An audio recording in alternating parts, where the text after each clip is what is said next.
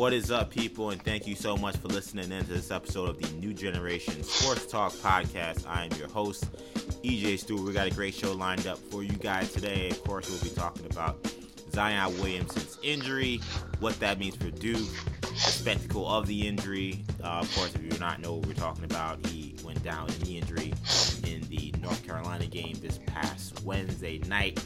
His shoe fell apart when he made a cut. That has ramifications not only for Duke, not only for Zion, not only for the NBA draft, but even Nike. So there are plenty of aspects of that story we're going to cover on this show today. Also on the show, we'll be talking about the charges coming down on Patriots owner Robert Kraft. He was criminally charged for misdemeanor prostitution solicitation. So that's a developing story that we'll get you guys update on as of today. And Manny Machado finally signs with the team. He's heading to San Diego. What that means for Machado and the Padres, and what does that mean for Bryce Harper, who at the moment is still unsigned. And of course, we'll have Who's Flamed and Who's Trash, and Kendall's Court with my co-host Kendall Stewart. Kendall, what do you got for us this week? Yeah, I've got plenty this week. A lot of interesting nuggets. Obviously, the Zion thing is, kind of took the country by storm in many aspects. I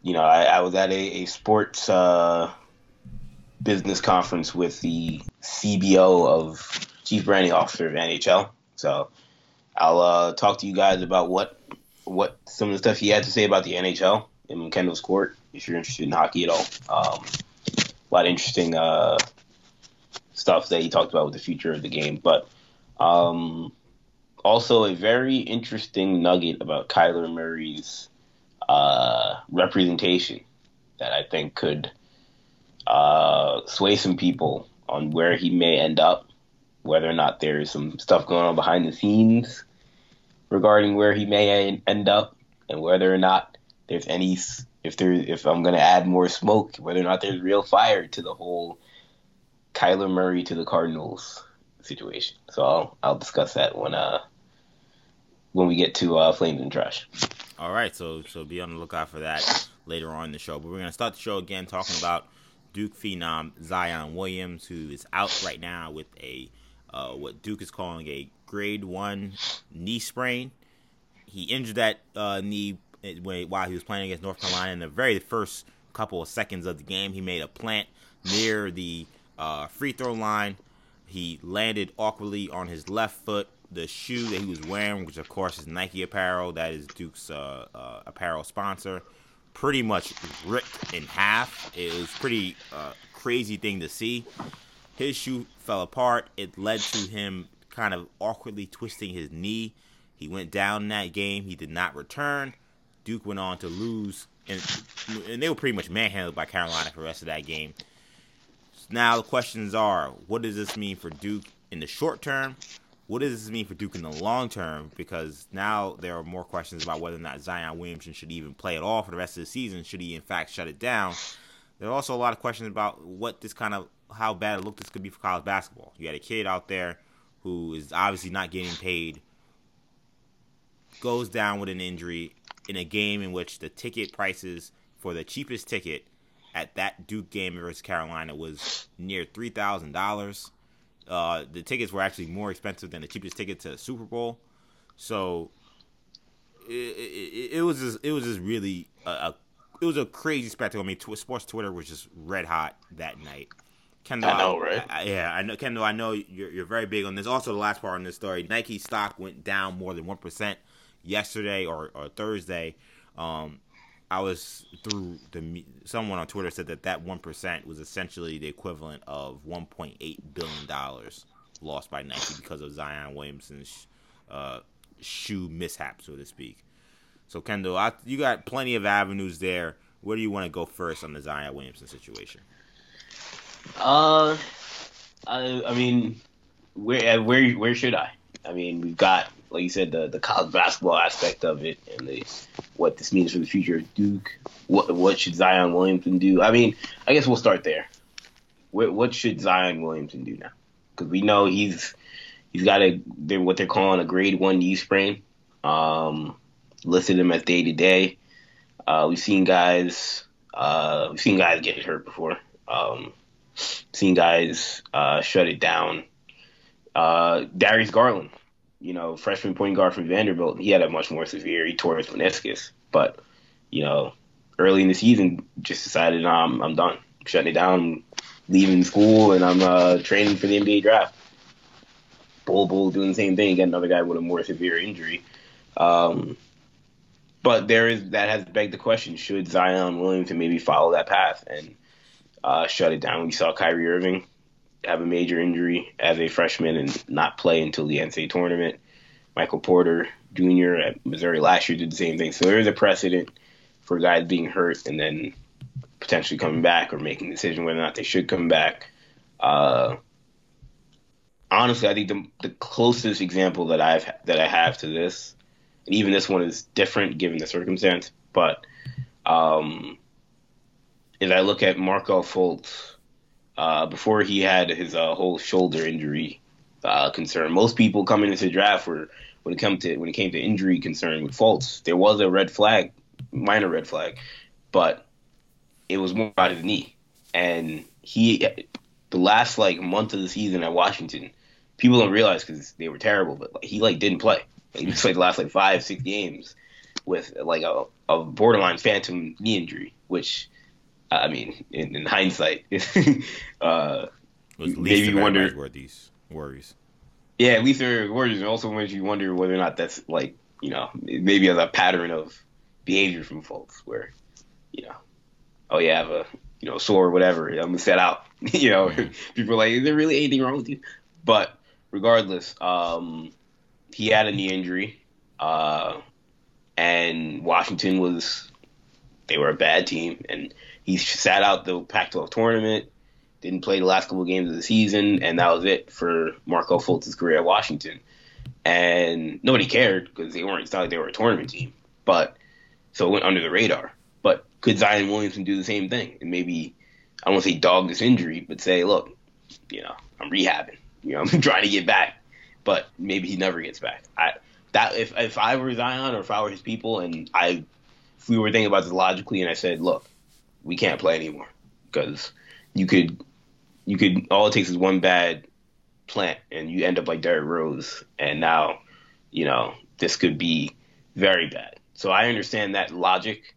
So if I were to go about it in a way that looks best, it would be that. It would be my injury is maybe a little more severe. I'm not still not comfortable playing on this knee or whatever. If you have to say that. And nobody would fight him on that. Kawhi Leonard did it for a whole season, and I don't know if I agree that nobody. I'll be honest. I don't know if I'd agree if nobody would fight him on it. I mean, I saw Gary Parrish, on Twitter. Yeah, he did. Going crazy about this, saying that how dare he think about shutting it down if he's healthy enough to play. So I think that you being a college basketball enthusiast, I think there are going to be the college basketball enthusiasts fan base involved with this that will be loud about how this will be outrageous that if he was ready and healthy enough to play, barring now that we know it's only a grade 1 sprain. I mean, that's not something that should put you out for a month, but that's what it would take for him to sit out the whole season. He'd have to be out basically a month and a half, or almost 2 months. I mean, that's not what happens when usually you get a grade 1 knee sprain. Yeah, I mean, there's always going to be detractors. Mm-hmm. But I feel like, especially when you get closer to NCAA tournament time, that's when the buzz will really be like, all right, you got to be out there. And it would be tough for him to not play in those games. I would certainly consider I'm not playing any more regular season games. I would agree. I could see that. Yeah, I mean, the Duke North Carolina game is important. But then there's also the other side. Now, if I were Zion, the logical argument, yes, with the money that he has lined up, he'd be foolish to risk that by playing in any of these games, in theory. But when people make that argument, they're looking at it from a detached point of view and saying, this is what I would do if I were Zion, when they're not Zion Williamson. And they're not living the life that Zion has. They haven't built the relationships and the connections that he has at Duke University, with the student body, with the coaching staff, with his teammates, trainers, the fans. I hate to say it, but the boosters, there are a lot of people riding on, and even Nike to an extent, that are riding on Zion Williamson playing and being as dynamic as he's been all year. And again, like I said, it's easy for us to come from our point of view and say, oh yeah, it makes plenty of sense for him personally to do it. Maybe he has to be selfish in this sense. But even in a selfish viewpoint, it may be even more selfish to say, I do want to play. Because I'd be, like he said, straight out of his mouth, he'd be letting a lot of people down. That's nothing to ignore. This is a major decision. You can't take emotion out of it. You can't just look at it logically. Maybe he should, but that's not a realistic thing to do for a guy that's only 18, 19 years old. But then the other side of it is, logically, people are making the case he has nothing to gain from playing. He only has stuff to lose. He's already number one pick. I disagree because, and I think EJ, you would understand, like, when look at where Zion Williamson was 5-6 months ago. He wasn't where he was now because he's played on this platform. That's when college basketball is like the 4th, 5th biggest sport in America in these last 5 months. Mm-hmm. But now we're heading into March, and it's going to be at the forefront, and Zion Williamson is arguably the face of basketball right now. Like, he would be, I wouldn't say foolish, but he'd be really missing out on an opportunity if he decided I'm not going to play. And let's say Duke were to win a national championship. I wouldn't say without him, but like in theory, if he played and they won a national championship, the mystique of Zion Williamson, which is already at an all-time high after this sneaker incident, would go up tenfold. And with that mystique would go the potential branding and marketing opportunities. Yeah. And the money he can make if they went to a national championship or won a Final Four or went to the Final Four is something that I don't think he should consider passing up. Only because he sprained his knee. You know what's funny is that when we talked about this before we got on the show and when we were texting each other, I mentioned Parrish we mentioned Windhorst saying that if Zion tore his Achilles, he would still be the number one pick. Yeah, that comment made no sense. Which I think is ridiculous. But I understood his sentiment of he'd be drafted. He's very high, pretty much a consensus number one pick. Right. So it would take a major injury. Maybe was there some hyperbole, but Tracy McGrady was on there and he on the jump and he kind of called him out he would be the number one pick. He's no doubt he would still be the number one pick. No way. Yeah, I don't agree. I don't agree with that. But what's interesting about that, Ken, the reason why I bring it up is because, not to bash on Windhorst, but just that idea, because I thought about Embiid and I said, well, Embiid broke his foot. Before that, he had the back injury that kept him out of the Big 12 tournament and the NCAA tournament that year with Kansas. And Embiid was a surefire number one pick before the foot injury was going to take him out for a year. Then it made me think, what could have happened if, I know Wiggins ended up still being the number one pick, but if Kansas went on and win a national championship and they won without Embiid and Wiggins carried them all the way through a national championship. It sounds laughable today, but let's just say that happened. I mean, I wonder how much Embiid's stock could have been hurt by his team lifting themselves up without him and winning a national championship. So when you say, does he have nothing to lose, and you say, no, he does have something to lose if he doesn't play, I tend to agree a little bit. I don't think that would be, I think that would be a disastrous look for Zion Williamson if Duke somehow won a national championship without him. And they're good enough. Some people saying they have no shot. I disagree. When you have I think they have close to no shot. To me, 5 to 10 best players in the country, I'm never going to give you no shot. But it would certainly be drastically tougher. I mean, they didn't look like a team that can win a national championship in that game. Now that's a little unfair because they're playing against an elite. They're playing against an elite team without the preparation of playing a full game without Zion Williamson. So. But I'm just saying, and to me, if we really get into Duke, I've had problems all year with kind of how they've played. I still don't think they have that much of an identity offensively, and I think when Zion's out, it shows. Some games foul trouble.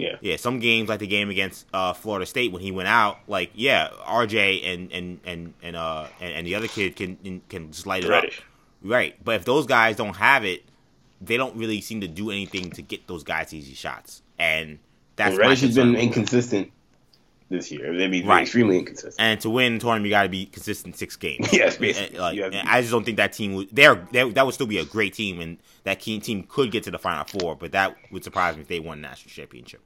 But if that did happen, though, I do think that would be a bad look for Zion Williamson. I do think that I don't want to say it'd be hard. I'd be hard pressed to believe he wouldn't be the number 1 pick. But I think that there would be questions after that. They say, okay, well, is this guy just an athletic marvel?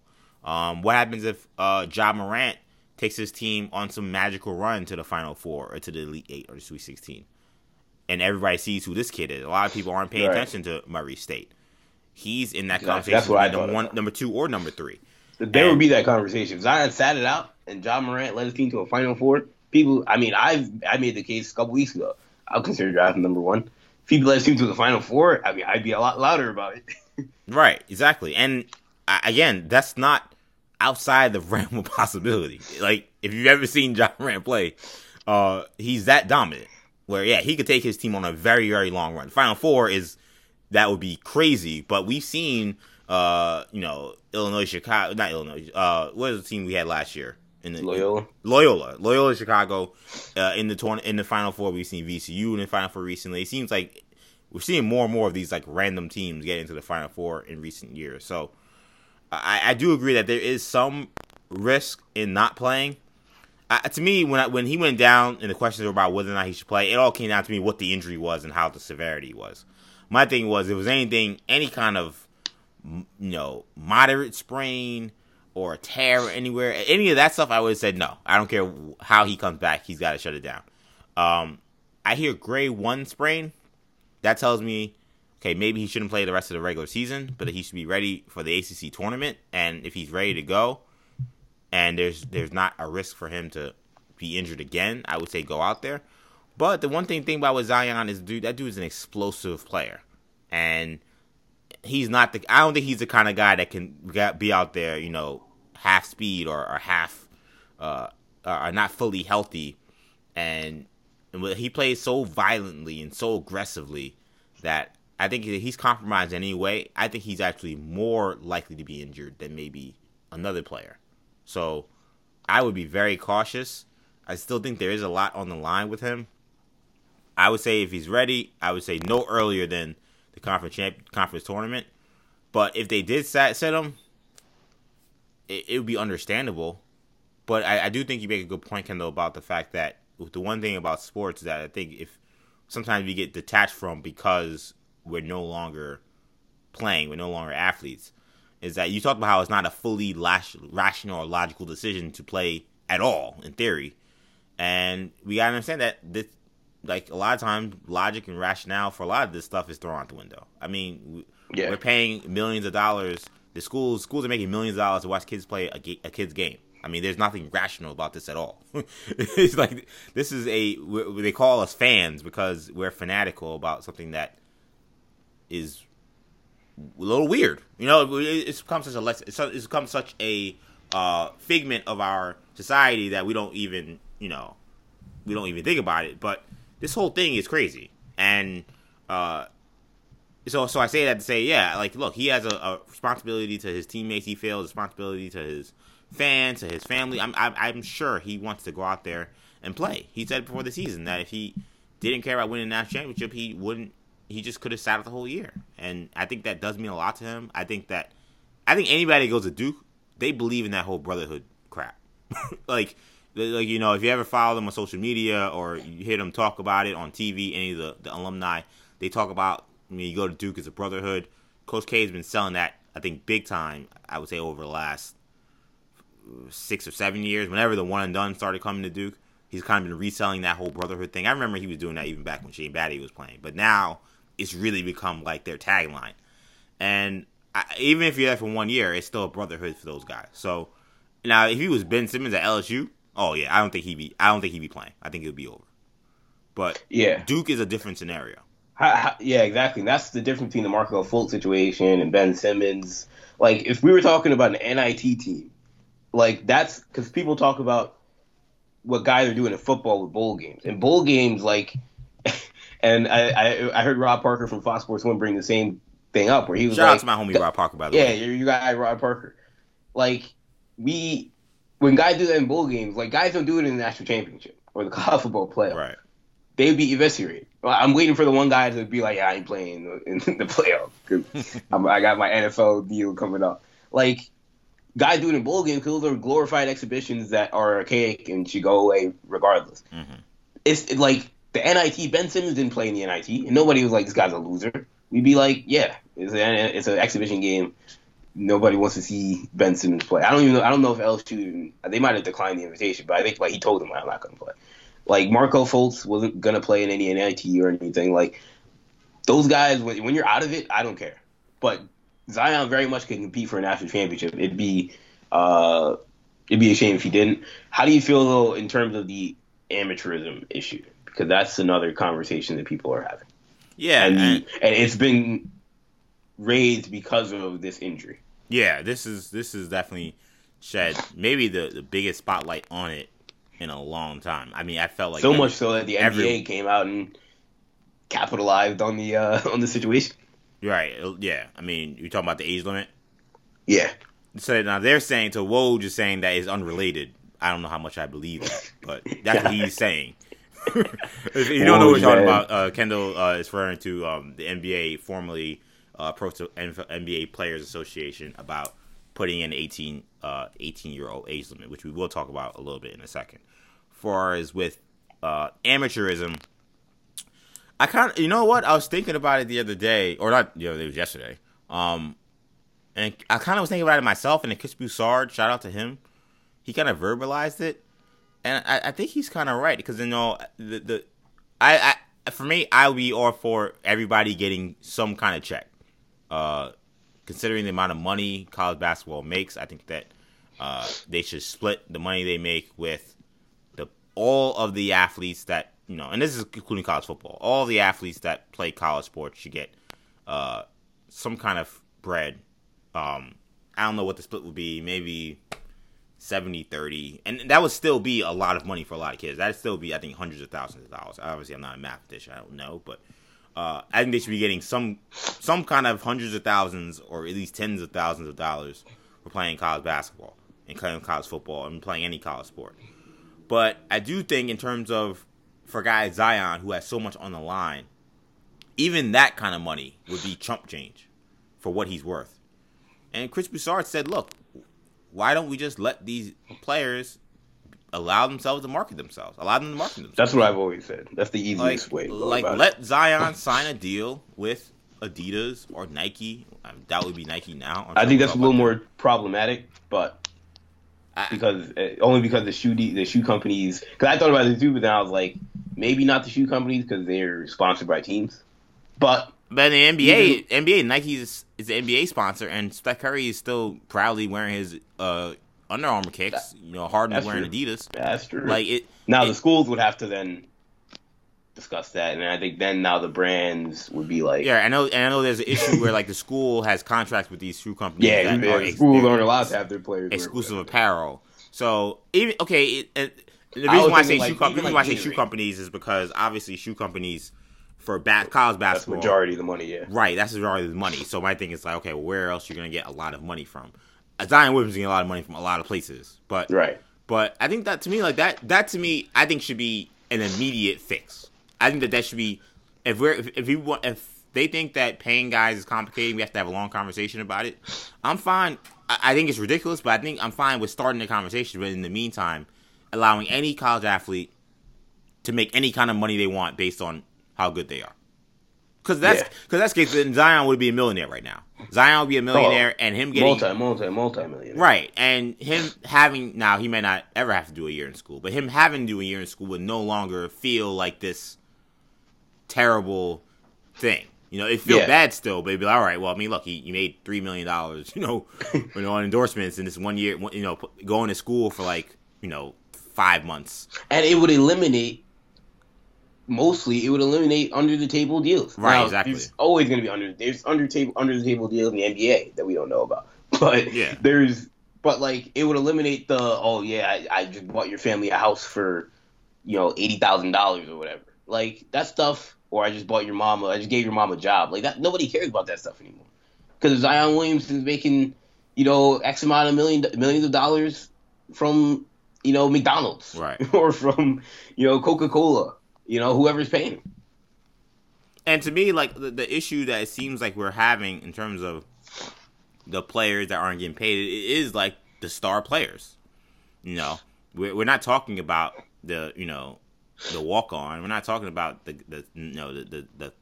7th or 8th man off the bench. I mean, we're talking about the star players who are taking a financial risk every time they step on a court when they have and are the ones that are generating the right, and they're the ones generating the interest. So if you want to make it fair, and look, that the 7th or 8th man on the bench on some of these teams, they're gonna get these local deals. They're not gonna not get money. Like they can sell their autographs, they can sell their jerseys. I mean, they can get bread. Like all these guys can get paid. This is college sports is a massive industry.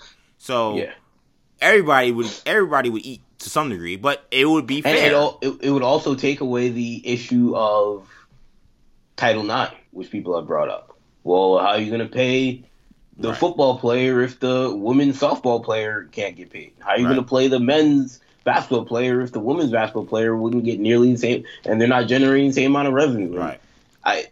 I don't care. I'm not paying them. Right. Yeah, I'm not paying them. I can't tell Nike who to pay. I can't tell, Apple who to pay. Yeah. Disney who to pay. So that would eliminate that issue as well. Right. So I think that Chris Broussard, shout out to him as well. I'm not friends with him. I don't know him. But I thought when he said that, and the more I thought about it, I think that's just an immediate fix. I think that if we do that tomorrow, that's... People calm down. Slightly. Right.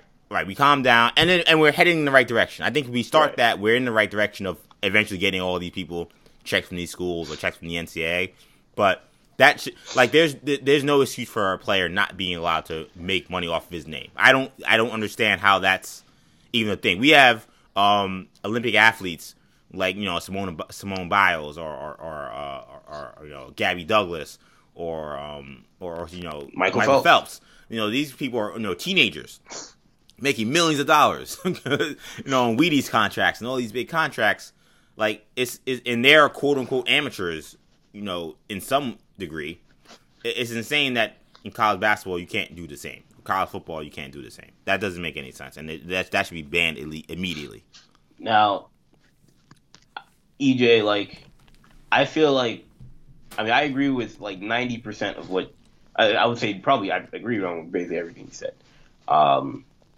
The only issue I had with what transpired with the whole Zion Williamson thing was I felt like people use this situation as a reason to bring up the whole, this is why guys should, this is why DeMarcus Cousins came out, college basketball BS, it's nonsense, whatever. All these guys coming out saying we don't need the NCAA, we don't need college basketball. That is nonsense. But when we hear even people that have used this Zion Williamson situation to talk about, see, this is why guys should be getting paid. This is why. Look, I don't disagree with that notion that guys should be getting paid. Like I said, I think guys should be able to market, profit off their own image, profit off their own likeness, all that good stuff.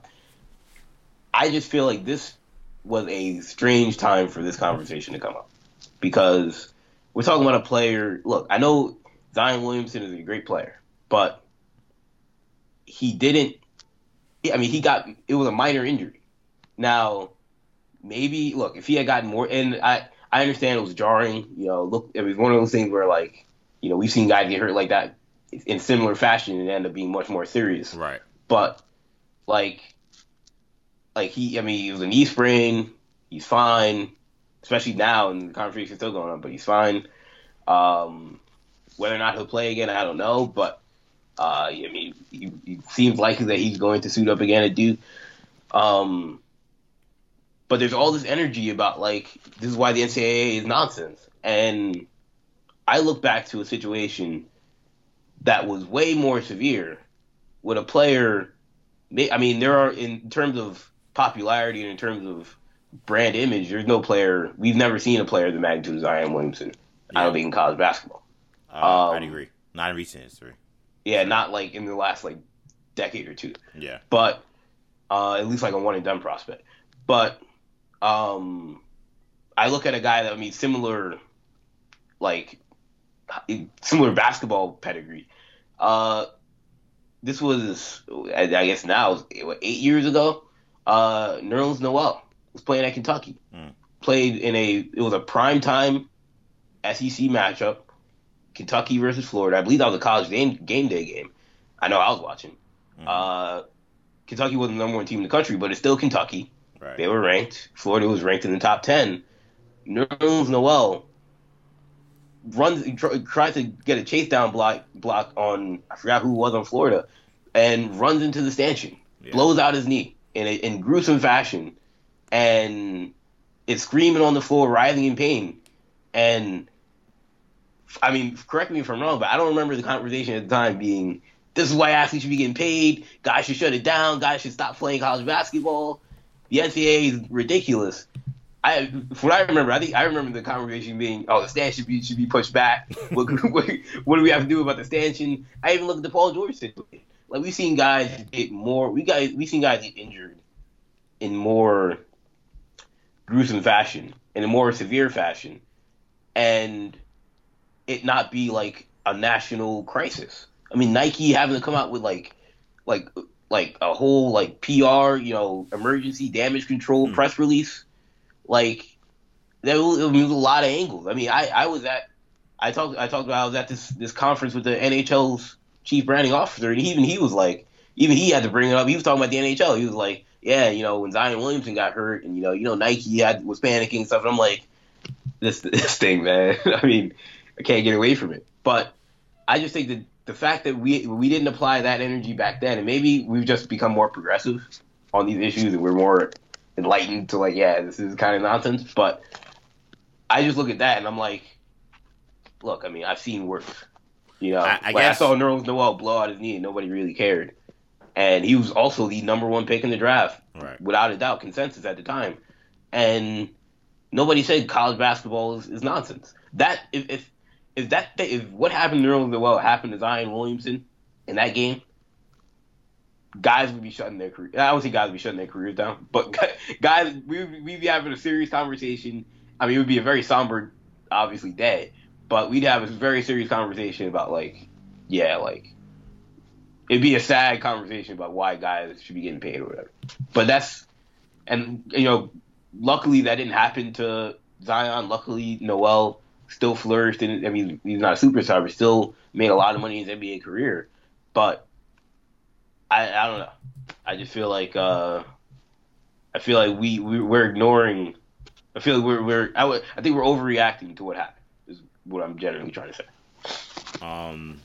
The NBA and the ESPN write up and the USA Today Sports write up on the Noel injury did not mention the NBA at all in this, only with the exception of the stanchion, and talking about how the manufacturing for that stanchion was like in reference to the Utah Jazz and the Miami Heat, but in the actual articles, nothing was mentioned about the NBA. Where I would they're talking about the stanchion.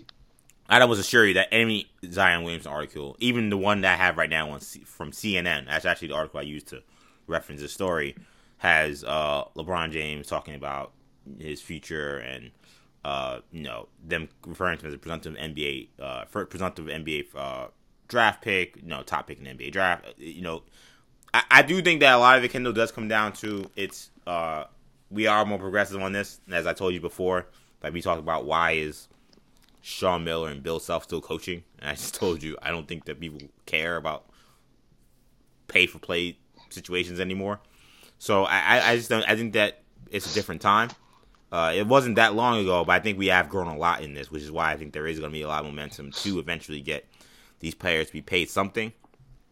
Yeah, I don't know. I think that in terms of college basketball situation, I was a little surprised at how aggressively NBA players were coming out against college basketball.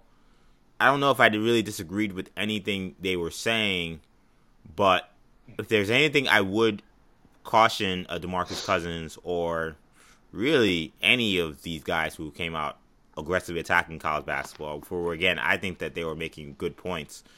I would say that they should, and the NBA knows this, and the Players Association knows this, which is why they've been so hesitant about this age limit thing, is that college basketball is extremely important to the NBA. College basketball, the amount of interest it drives into the NBA, it carries into the NBA, the amount of interest it helps drives to the NBA. If Zion Williamson was doing all this stuff and he was playing for the Westchester Knicks or the Stockton Kings, like nobody would care about this guy. Like, and I'm being honest, like he would still be number one pick, but like the phenomenon this kid has become is because of how big college basketball is, and college sports are. So while they can talk about how terrible college basketball is, and in some ways it is, these guys also have a lot of they should have a lot of thanking to do to college basketball for the big revenue that these guys are earning from these TV deals because of the interest for these college kids that are doing one and done, and people wanting to see these kids play when they get to the NBA. And people talk about, and look, I preface what I'm saying by saying, look, I agree guys should be getting paid. Logically, everything makes sense. There's nothing that makes sense to suggest why guys shouldn't be getting paid. But with that being said, I also don't think that it's fair to say that guys, for example, like the player mentioned, the player that got hurt, Zion Williamson, aren't benefiting, like you said, from playing college basketball. Oh yeah, like Zion Williamson, like he's been given a platform. People are talking about, he shouldn't have played at all. First of all, like let's say the NBA never instituted the one and done, and said the guys like that they never instituted that rule in 2005, and we've been having guys come out of high school all this time. Right. I actually looked this up like yesterday because I was looking at I thought about it in my head and I was like, let me verify. But think about the amount of guys that have gone number one in that time period, and think about how many of them would not have been the number one pick had they come out of high school. Had they come out of high school. I mean, this year Zion Williamson would not have been the number one pick. It would have been R.J. Barrett.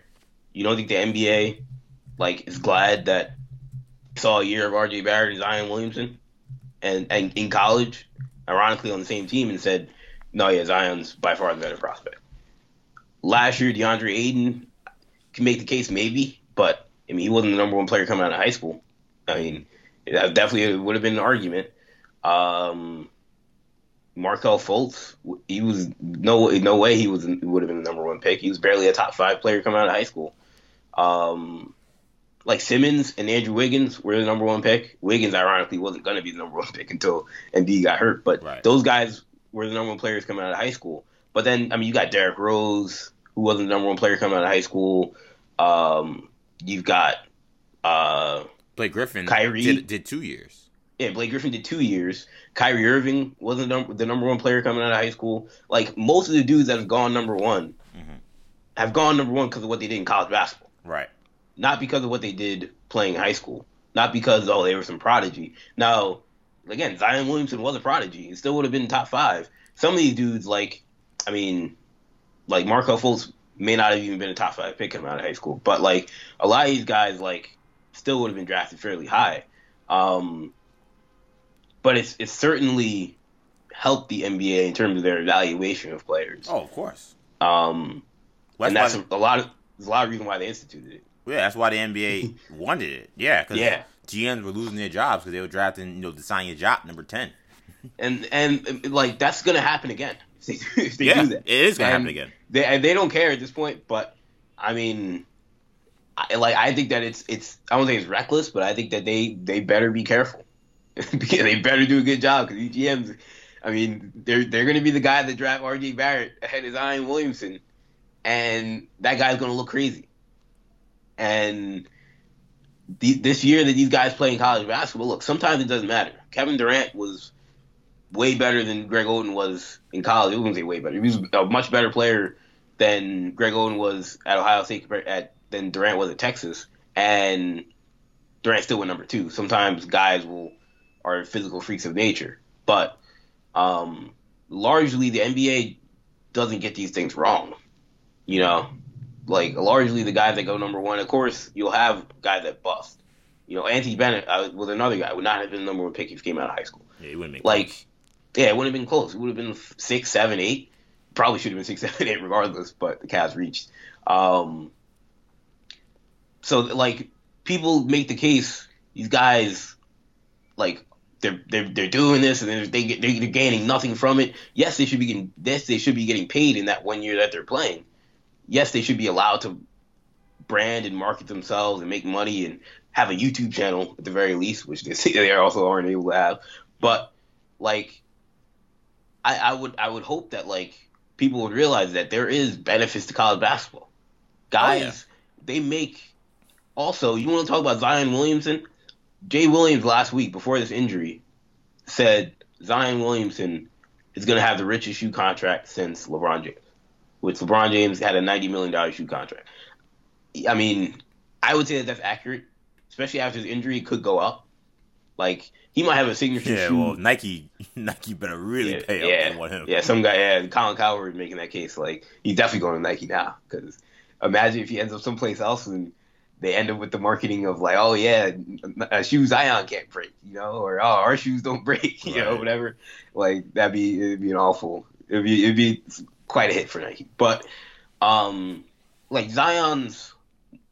Imagine if he signs a deal. Imagine if he came out of high school. He was like number 2, number 3, number 4 pick. What he didn't have like Jonathan Givony from ESPN Draft Express made the point that like he was out of shape his senior year of high school. Like he didn't have a good year his senior year of high school. He got bust up by Nasir Little at the McDonald's All-American game and sat out the Jordan-Brand Classic. Like people weren't that. I was higher on Zion than most people were coming into the year. But imagine if he did come out of high school and he's the number 3, 4 pick in the draft. Does Nike sign him to a $90 million shoe contract? Does Adidas sign him to an $85, $90 million shoe contract? Because that's what he could potentially make. I don't know if he will make that, but I mean, I don't see why not. And I can't imagine he gets a signature shoe coming out of high school. I mean, he can jump high, he can dunk great, but yeah, I think what we both established is that while yes, there are issues with college basketball and there's great risk with college basketball, there's also a great chance of increasing your earning potential by playing college basketball that you would not have had had you not played college basketball or you went to the G League. My point is like I think players they're saying they're using this and people in general are using this as a way of attacking college basketball when I think they should be focusing their energy on improving college basketball. And instead of trying to eliminate it, because I think eliminating it is only going to eventually hurt the amateurs. Well, they're never going to eliminate. They're never going to eliminate. I mean, I don't want to say eliminate it, but make it irrelevant because that's what they're trying to do. They're trying to we want to get the top 50 recruits in the country and all put them in the G League. I mean, it wouldn't make it irrelevant, but it would hurt the talent. You know what I don't understand about that idea, Kendall, is people act like we don't have a viable example of this kind of thing happening already. People are like, oh, well, one day we'll just get the G League really great, and that'll change everything. It's not like as if we don't actually see AAA and AA baseball and how little interest it has. Like, I mean, you're 100% right about that. Like, yeah, like we have AAA and AA baseball, single A baseball. We've had Tim Tebow. We've had Bryce Harper. We've had, Mike Trout. Steven Strasburg. Ken Griffey Jr. I mean, prodigies. We had Alex Rodriguez. We've had prodigy-type athletes coming up through the minor leagues. And you couldn't find their games on television. I mean, nope. You'd be lucky if SportsCenter would do a live look-in their at-bats. Mike Trout or Bryce Harper at-bats. Let's see... or maybe see an inning of Steven Strasburg pitching, in Las Vegas somewhere. Like, we love basketball just like we know this country, America. Baseball, while I think it is on the decline, is still America's pastime. But I think it's no accident that the college baseball World Series gets way more interest than minor league baseball. Those guys are farther away from playing in the major leagues than the guys playing in AA or AAA. So I don't quite understand the idea that there's just going to be another league and it'll be just as good or it'll drive a lot of interest. I don't. They have to fix college basketball. Me and you are on the same page in that. I don't think that the G League will ever be this magical thing that's going to drive this great interest. That's never going to happen. And I'm also worried. I don't know about you, but because I thought about it. I'm like, I agree. Like college basketball was fine, before the one and done. So like it'll be like people still watch. Like I don't think it's gotten any better since the one and done started. I mean, there've been some dynamic freshmen, but I don't think it's been immensely better. In some cases, some people say it's gotten worse since the one and done. But I am concerned that if we open it up to anybody being able to go to the NBA, and maybe there are ways that they can skirt this rule, the NCAA and the NBA can work together, but I do worry that back in the day, you might have had 10 guys enter the draft or 5 or however many high school guys. I worry that all the top 30 dudes are going to be yeah, I'm good enough to play in the league. Or I'm good enough to get this check. And maybe I'm exaggerating, right? But I feel like there are going to be guys that are no way in heck good enough to play in the NBA that are going to be I'd rather get this. I mean, it happened at the tail end of the high school era where we had some guys go undrafted or get drafted in the second round. But I think it could be that and worse, given the way these guys are hyped up and given the way the social media era, and you got scrub guys. I wouldn't say scrubs. All these guys are great, but guys that you have a guy like LaMelo Ball who's the biggest thing since sliced bread. And I mean, he's a talented player in his own right, but I mean, even he is kind of questionable as a guy to be able to come out of high school. I mean, he's at that age now. Do you think he could play in the NBA tomorrow or next year? No way. I mean, I can't imagine it. No way. And that's what we'd be talking about. And we'd be talking about guys like LaMelo Ball, and he's a special case, obviously, but guys in his area. And LaMelo Ball is 13th on ESPN's Top 100. I'm not even talking about the 25th dude. We're talking about the 13th dude that's not good enough to play. Or he's probably not good enough to play in the NBA. And you don't think that some guy that's ranked 13 or 14 or 15 is going to say, I'm just going to play in the NBA? Now, I would say hopefully the NCAA would be we'll take guys that don't get drafted, or take guys can come back even if they do get drafted. Hopefully there's a way. I mean, I think the easiest way to go about this real quick is having where guys can get drafted and teams can retain their rights and they still play in college. I think that's the easiest way.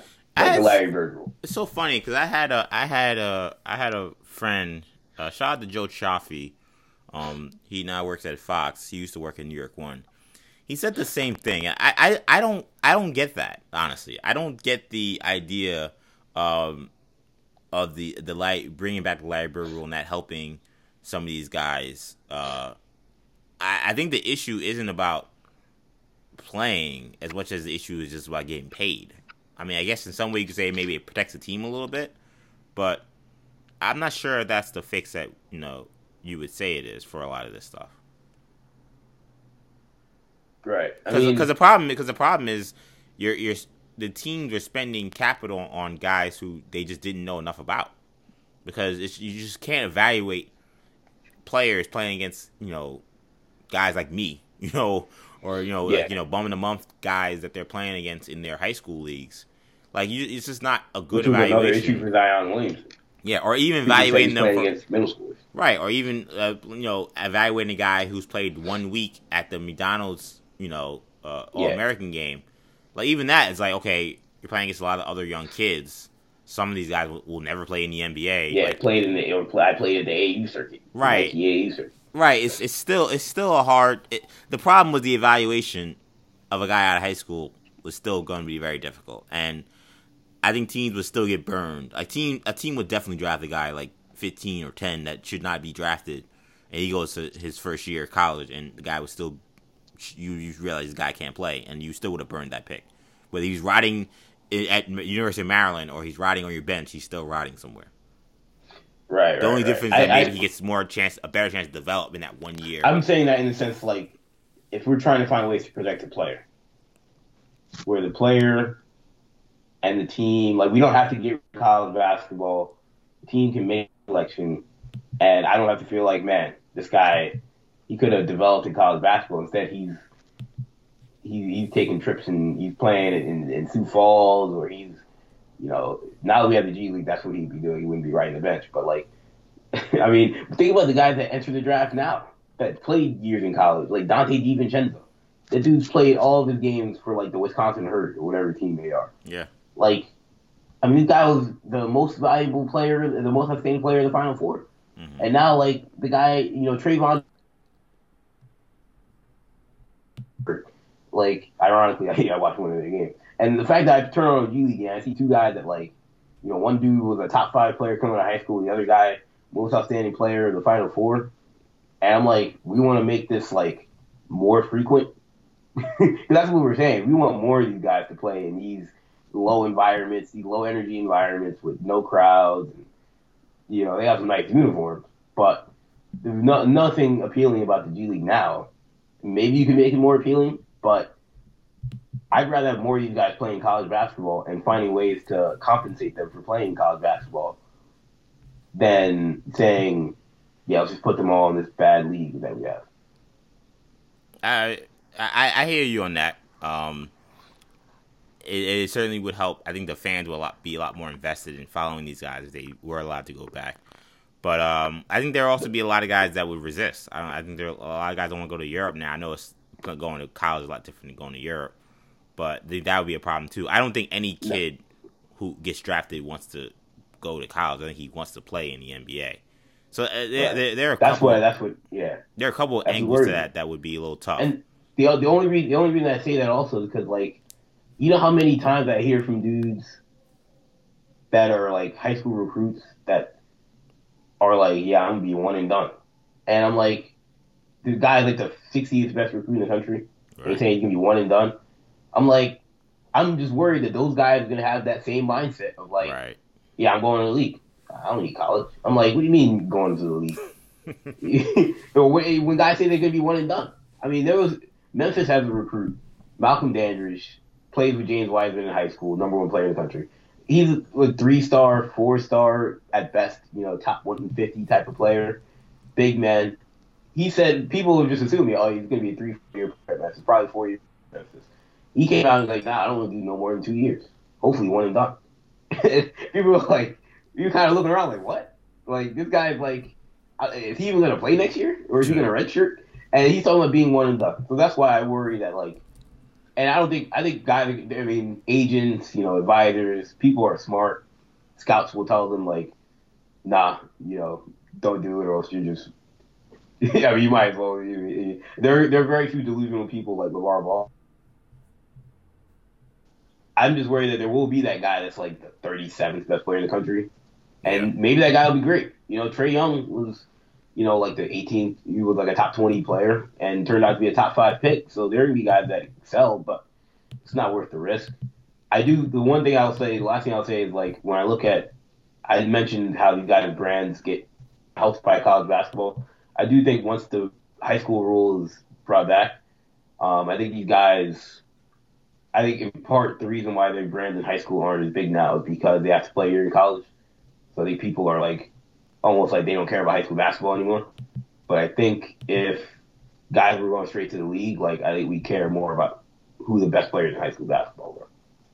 So, like, I think Zion Williamson, his brand last year would have been probably bigger if you were getting ready to enter the NBA draft rather than getting ready to go to Duke. Again, I'm still not 100% sure about that, to be honest. Because, like, now you have, because I don't think NBA fans were, Zion Williamson's huge, so, like, he's fast. But, like, I don't think NBA fans were hip to, like, RJ Barrett last year, like, the casual fan.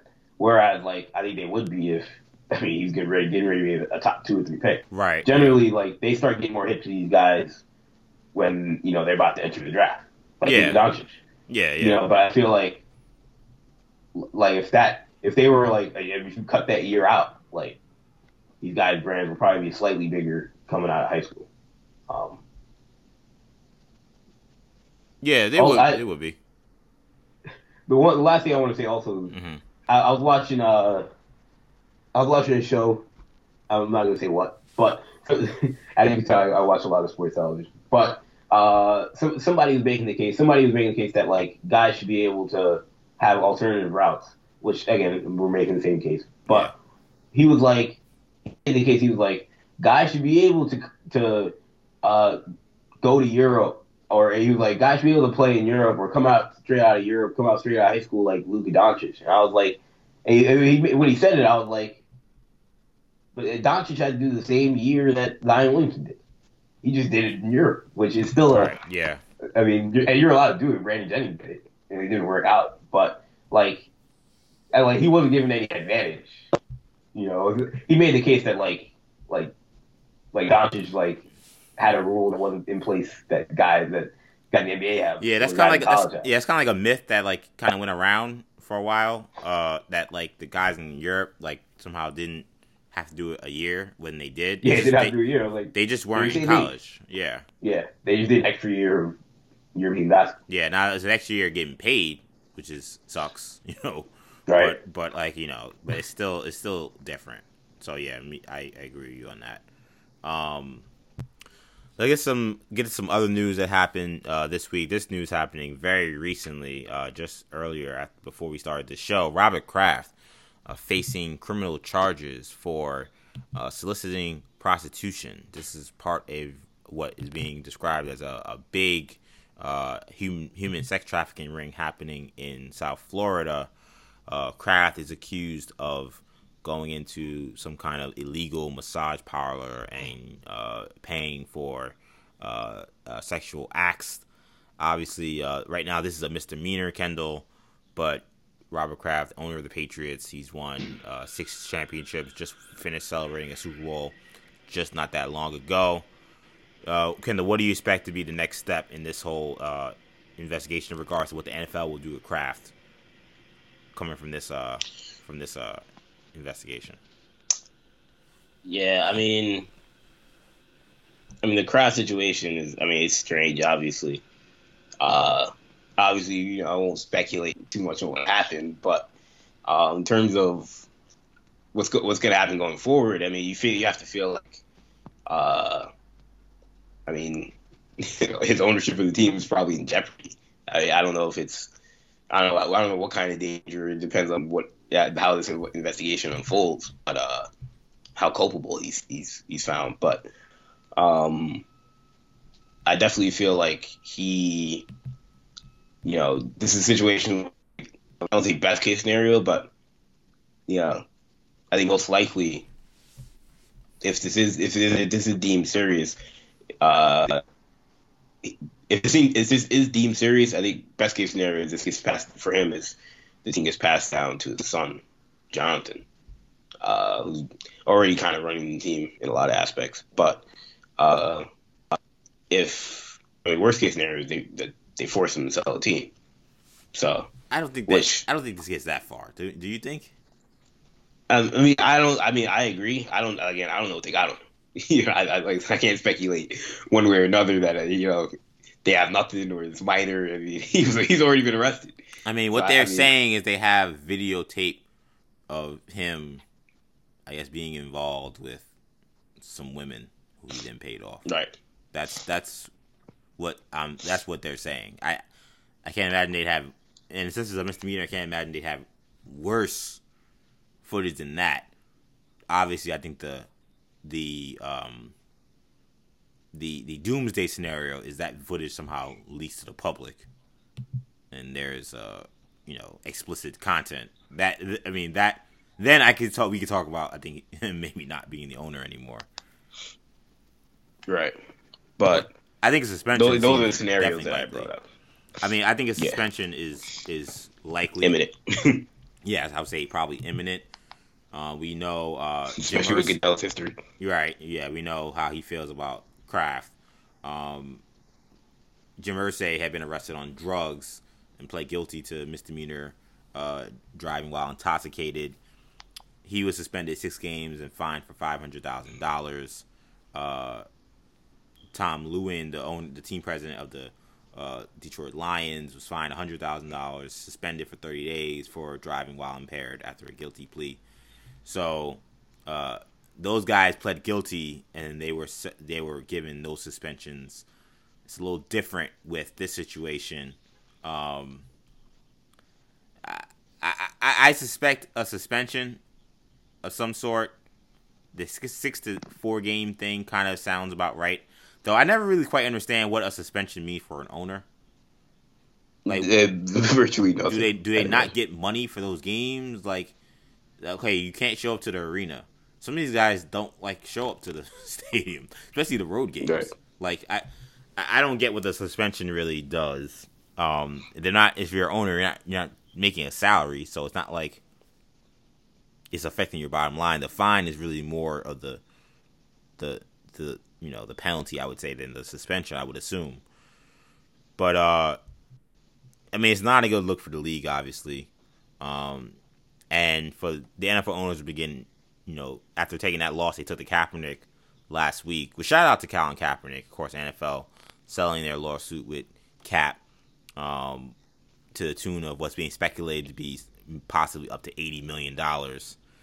This is just another bad look for the owners. The owners already kind of have a stain on their reputation for a lot of stuff that's happened over the last 2 years. And when you have maybe the league's second most high-profile owner, I would say almost certainly the league's most second high-profile owner, caught up in a prostitution ring that is linked to human trafficking, I mean, it's pretty bad.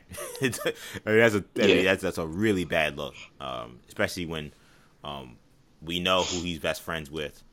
I'm not talking about Meek Mill and Hove. I'm talking about President Trump. And we know how Trump and his ilk have talked about Kaepernick, comparing what this Kraft being accused of doing, and Kaepernick being blackballed from the league and the NFL, pretty much admitting to that in that settlement.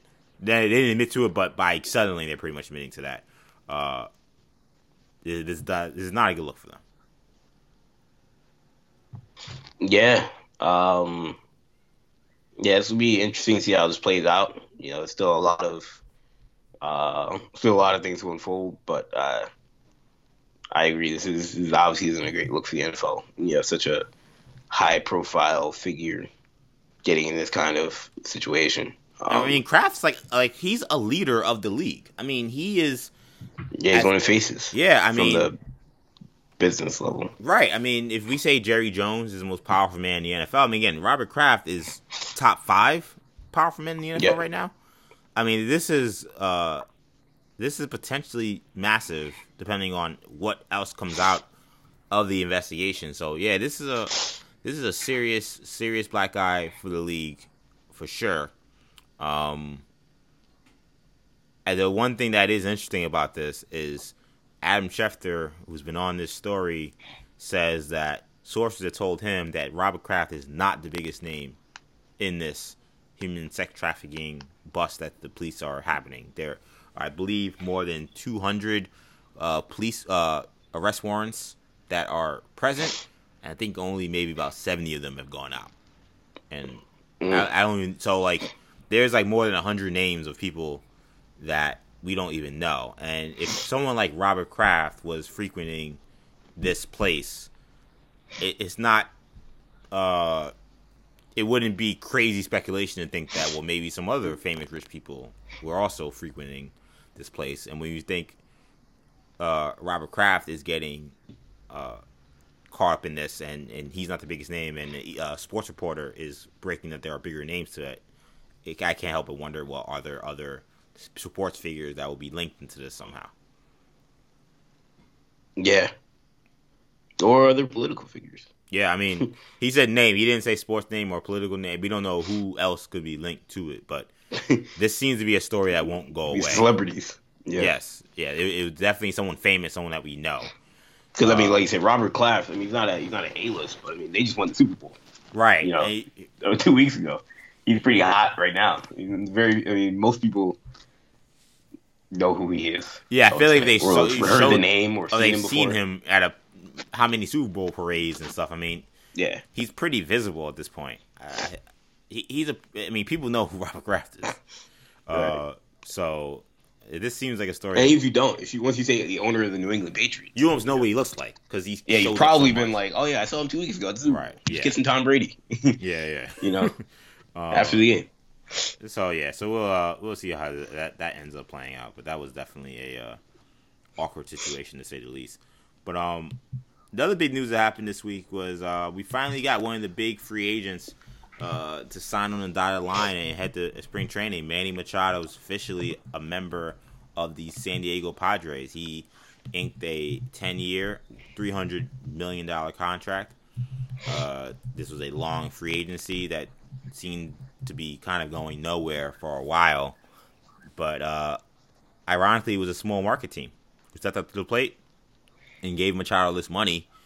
Kendall, the deal, of course, is guaranteed. It's through the year 2028. When Machado is finished with the deal, he will be 36 years old.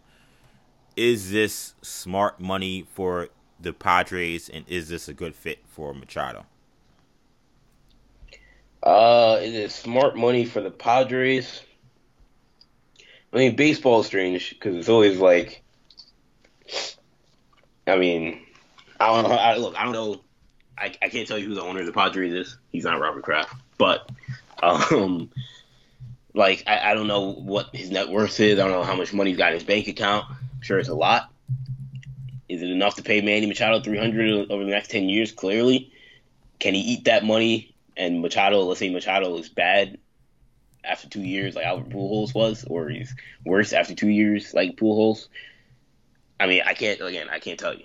But if we're assuming like that they were taking a risk, like financially by signing him, there is some sort of risk. Because sometimes these teams sign guys to big contracts, and it's like it's not even. This really isn't a financial risk. We've got the money to eat it.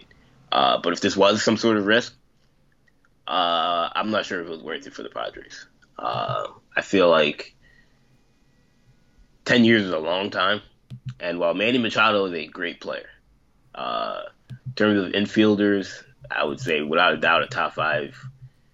I would make the case top 5 infielder in Major League Baseball. It'd be hard to argue otherwise. When he's healthy, when his head's screwed on straight, extremely talented player. I just don't know if 10 years, $300 million. Again, it's not my money, but that's a lot. For Machado, this is a weird fit, I think, on both sides. Because, I look at Machado and I'm like, look, you're gonna spend the next 10 years of your career, probably the rest of your career, rest of your prime, certainly, as a Padre. And, they're certainly headed in the right direction. They signed Hosmer last year. They clearly are now trying to maybe make a push. So I'm happy for the people of San Diego after losing the Chargers and the Padres being less than stellar for well over a decade.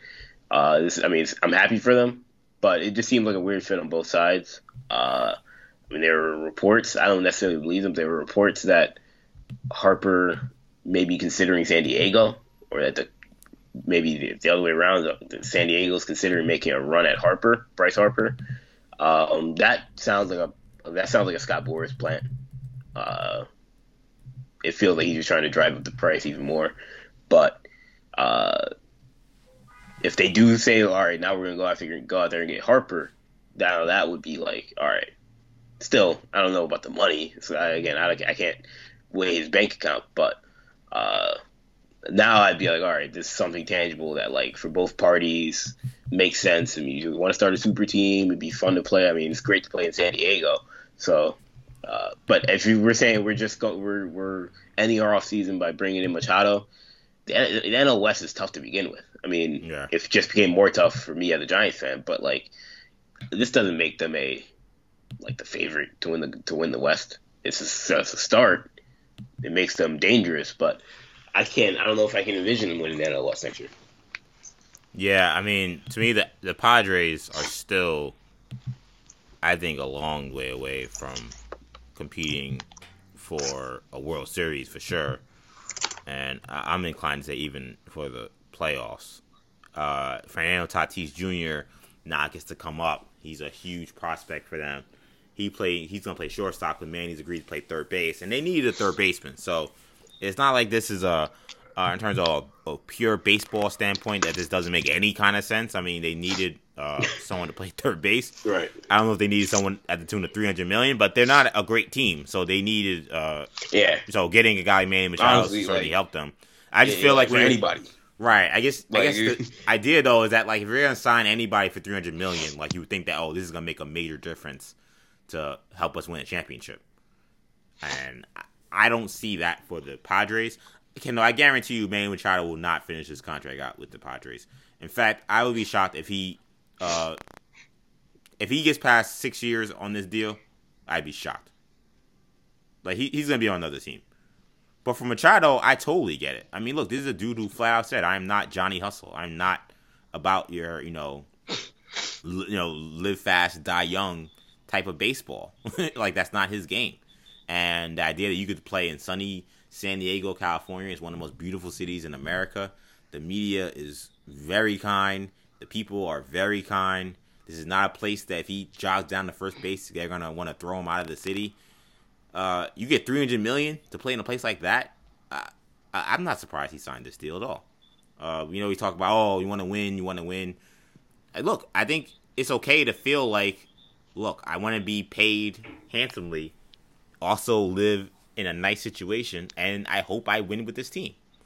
Obviously, you would think that he would have a better chance of winning in Philadelphia or winning in New York if he decided to go those places, maybe even Chicago. But this is a kind of team that that he feels like he's gonna get paid. He's gonna have a great quality of life, and you just gotta kind of hope for the best. But people are kind of faulting him for signing this deal. I don't know how. I mean, him getting $300 million, live in San Diego, and play baseball.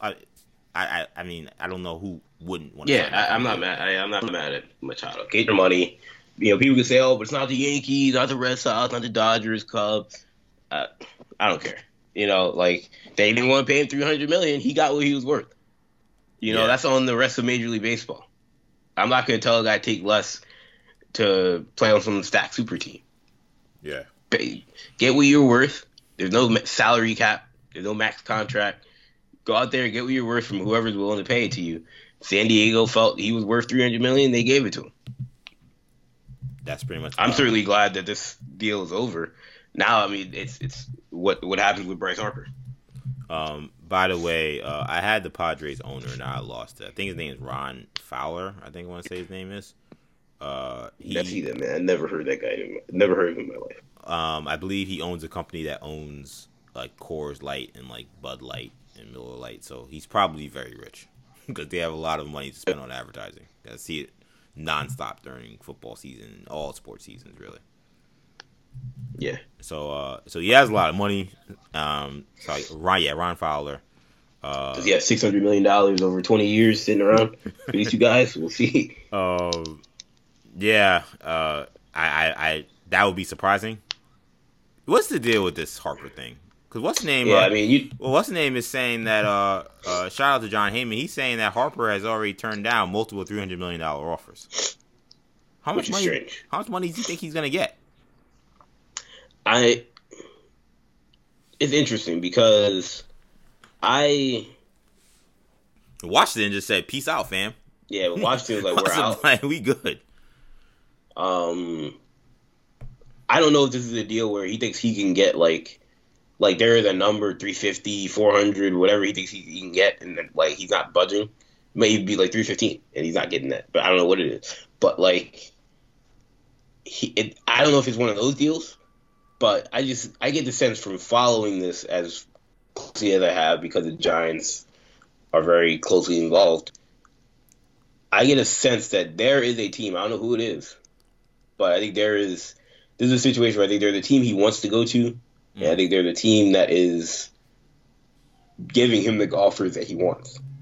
And he's trying to combine those. He's trying to combine those factors.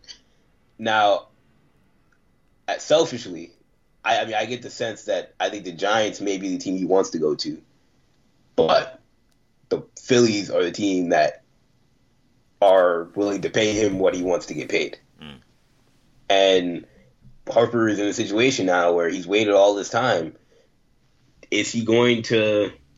I mean, what we've heard from the Giants is that they've been willing to pay him a very lucrative short-term deal, but they haven't been really willing to pay him a 10-year type of contract.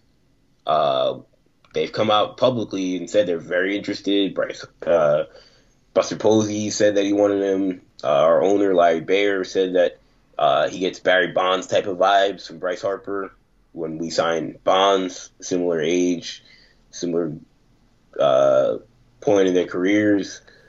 It's been very public now. That's where the comparison should end. To Barry Bonds. I'm sorry. Yeah, age and where they are in their career, because Bonds was twice the player Harper is right now. I mean, that's strong. It was strong words. I mean, Bryce Harper is... What's the name? Was a multiple-time MVP before he got to that's true. To San Francisco. But and a Gold Glove out in the outfield. People got to put respect on Pittsburgh Barry Bonds. Put respect on Pittsburgh Barry Bonds' name. So I mean, I feel like clearly there is an interest from San Francisco, but Philly has a much more obvious interest. But we've also heard from the Philly side he doesn't want to play in Philadelphia. Apparently, I don't know if that's true or not. But that's what's being said, where he may not be enthused about the fact about playing in Philadelphia. We keep hearing about mystery teams. It just feels like, what else does he get from this song and dance that he's done with the Philadelphia Phillies? Unless they're not giving him the bag that he wants, which he doesn't feel like that's the problem. What else is he fighting for? Unless he really doesn't want to go there, and he's using them for leverage to end up on a team that he really does want to go to.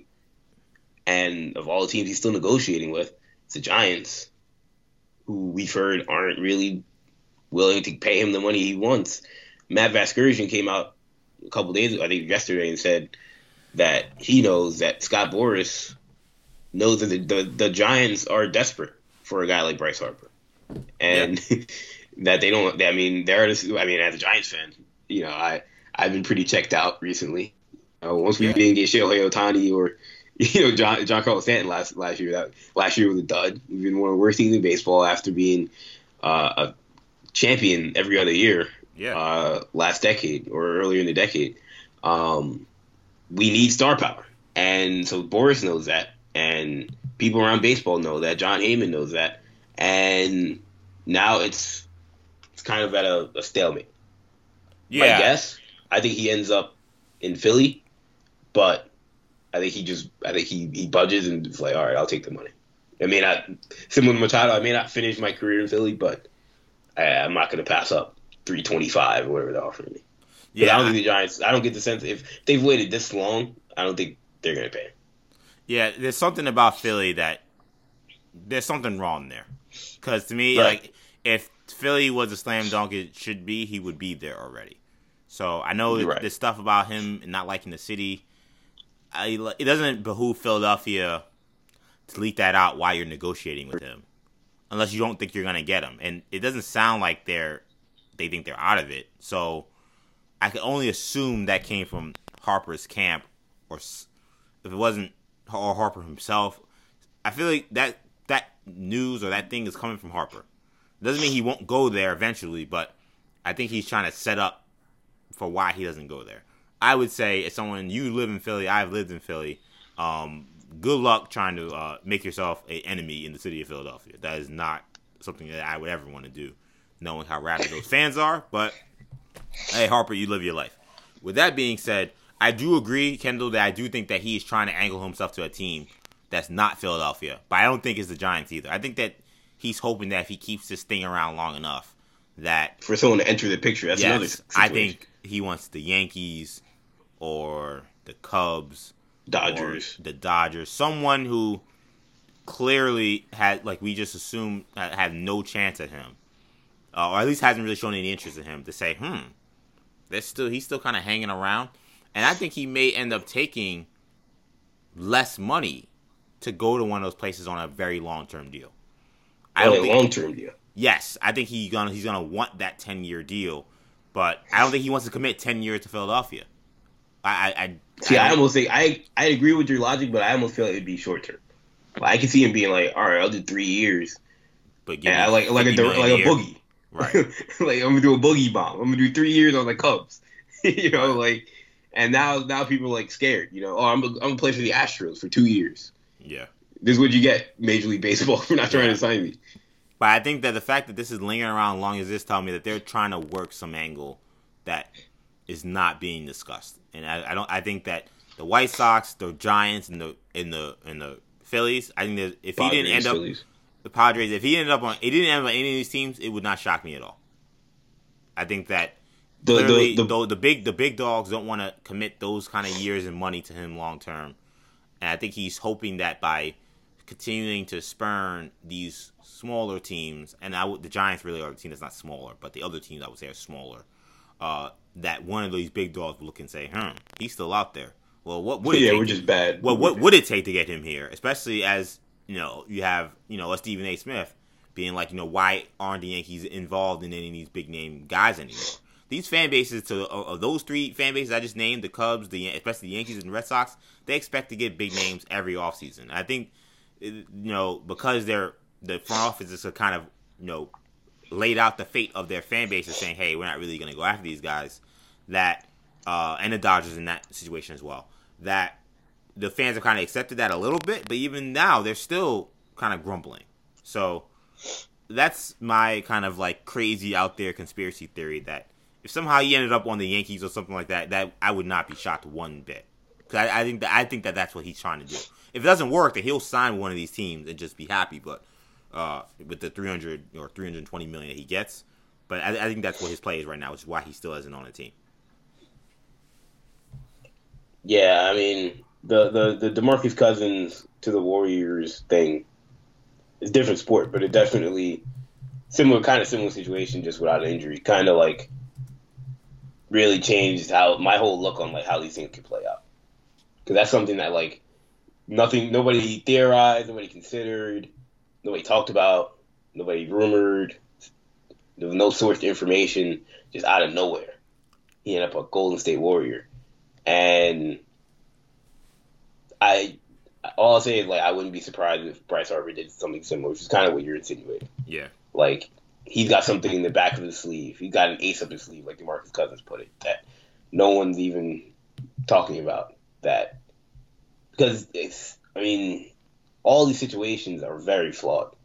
He goes to Philly. I mean, they're not a contender. I mean, he's a sports. I mean, the Philly sports icon. But what's gonna happen when he's hitting 245 in May? Yeah. Are people still gonna be like Bryce Harper? Like if he goes to San Fran, yeah, it's close to Las Vegas. Yeah, it's Silicon Valley, and it's a cushy lifestyle potentially. But the team stinks. It's an aging roster. I mean, is he really gonna be like, I'm gonna last myself 10 years to a team with no manager next year because Bruce Bochy's retiring and a bunch of aging star players? I mean, that doesn't seem super. No, I think it's the most attractive because I think they've got. I'm a Giants fan, so I'm partial, but I think they've got upside. I think, from a lifestyle perspective, it's close to where he's from. But, and again, do you want to go to the Padres or the White Sox? Like, none of these are attractive situations. Yeah. I mean, but you mentioned, you talk about the Dodgers, the Cubs, the Yankees, the Astros, the Red Sox, Right, a team. I mean, imagine Bryce Harper signed short term with the Red Sox. Yeah. I don't know if that makes any sense baseball wise, but doesn't even matter. He's Bryce Harper. You'll find a spot. You'll find a spot to put him in your lineup. And I mean, it'd be very akin to what DeMarcus Cousins did. But right now, these guys are talking about how Major League Baseball is colluded against arguably its biggest star outside of Mike Trout. And Yeah. it's different than the Colin Kaepernick situation, obviously, but you don't think that's gonna. People talked about DeMarcus Cousins feeling a certain type of way that motivated him to sign with the Warriors. You don't think Bryce Harper is feeling a certain type of way right now?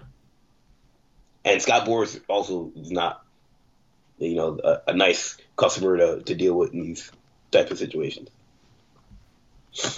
I mean, This is a fascinating scenario, man. If the Padres end up somehow with Harper and Machado, you know I'm gonna be you know I'm gonna be pissed, man. well, yeah, I know you'll be very upset. But that would be a scenario I did not foresee at all happening. But that'd be fun to watch. And I know it would drive attention to that Southern California team. Would not expect a team like the Padres and SoCal to be the team to spend that kind of money, but Padres seem invested in making splashes. So we'll see if Machado is just the first shoe to drop. Okay, Kendall, let's do Flames and Trash. You want to go first? What do you got? Flames this week, EJ. I'm gonna go with my guy Jeremiah Martin. A lot of people were watching this being like, "Who's that?" Yeah. Jeremiah Martin, EJ, is the starting point guard for the Memphis Tigers basketball team. Obviously, I'm a huge Memphis fan, and Martin is in his senior year. And a couple weeks ago, he had a game against South Florida where we were getting blown out. We started the game down 26-2 in Tampa Bay. And it was, obviously it's embarrassing. I turned the game off, stopped watching, and didn't follow the game because I was like, we're going to lose. I don't want to check my phone and see, Memphis is down by 25. I didn't care. I checked back like hours later to see what the score was.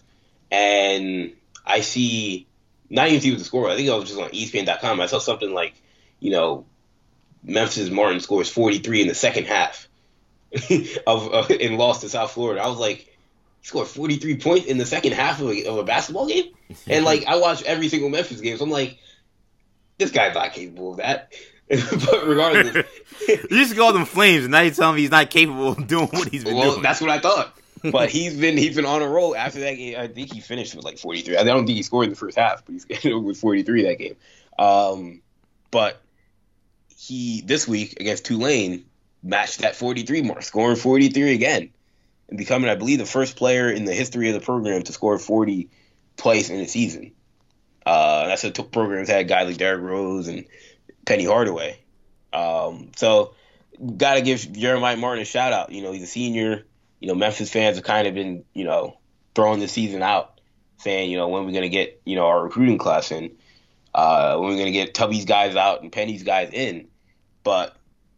And technically, Martin's a Josh Pastner guy, the third coach. But regardless, we have to, if you're a Memphis fan, you have to realize that. There's a special player that's actually playing on the team right now. And he came out after our loss to Central Florida and said, we're the best team in the conference. And he said, I'm the best player in the conference. And he's backed it up. He backed it up certainly against Tulane this week. Shout out to Jeremiah Martin. My Flames this week is going to be Spring Hill Entertainment. If you don't know what Spring Hill Entertainment is, that is the Hollywood studio launched by Maverick Carter. Maverick Carter is very close friends with LeBron James. It's a partnership with him and LeBron they've done some television shows, they've done some movies, an animated movie coming out, or may have came out already, I forgot. Smallfoot. Yeah, Smallfoot. They announced finally that Space Jam 2 is indeed happening and has a release date. They released a promotional art with LeBron in the Toon Squad jersey, next to Bugs, next to Lola Bunny. The film set to come out in July of 2021. Is being produced by Black Panther filmmaker Ryan Coogler. This is obviously for nostalgia 90s kids like myself. This is massive news to finally have this coming down. The first thing for me, Kendall, when I heard that this news was coming out, and of course, shout out to Justin Lin. He's going to be directing this. He directed the 4 of the Fast and Furious films and Star Trek Beyond. When I first heard about this, that this was official, we have a release date for this movie. First question always is who's the Monstar Squad?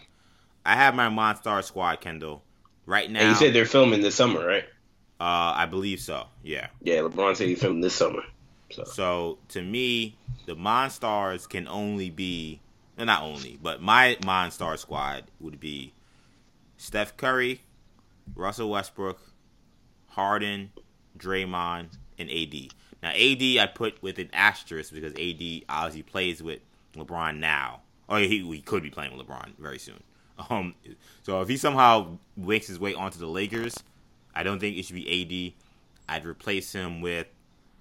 I think about Boogie Cousins. He's not my favorite person right now, but I still think Porzingis would be cool as the Sean Bradley figure on the team. But for now, assuming AD is not on the Lakers, he has that clutch sports connection. Draymond's close to LeBron. Now, obviously, Harden and Steph are the biggest hurdles in that because of the problems with Adidas and Adidas and Under Armour probably didn't want nothing to do with anything LeBron related with his Nike contract. But that to me would be my Monstar squad. Do you have a Monstar squad, Kendall? I try to be somewhat realistic. Okay. So I know like Steph Curry. Are you saying I'm not? So you think Steph Curry is not realistic? That was the name when I heard that, but he ain't doing that. Oh, come on, man. Steph's got it. Yeah, Under Armour ain't like him. Yo, they gotta swallow. Put all the beefs aside and let us have a great Space Jam. Steph Curry is. You think Nike's gonna let Steph Curry be in this movie? He's LeBron's number one foil. He has to be in the movie. Man, in this movie, Kobe's gonna be his number one foil, or Giannis. Some Nike guy. That would be cool. Something about Kobe. Like Kobe could definitely be the Bill Murray figure. That would be really awesome. Somehow that happened. Yeah, I mean. I think AD is likely. I definitely think we'll get a couple clutch sports guys. However you feel about that, but I think AD is likely. I wouldn't be surprised if we get like D Wade and Melo as like the not on team, but as like the Larry Bird. This is my boy. D Wade would be golfing with golfing with Kevin Hart. They'll be sipping wine, with Kevin Hart, and then LeBron shows up or something.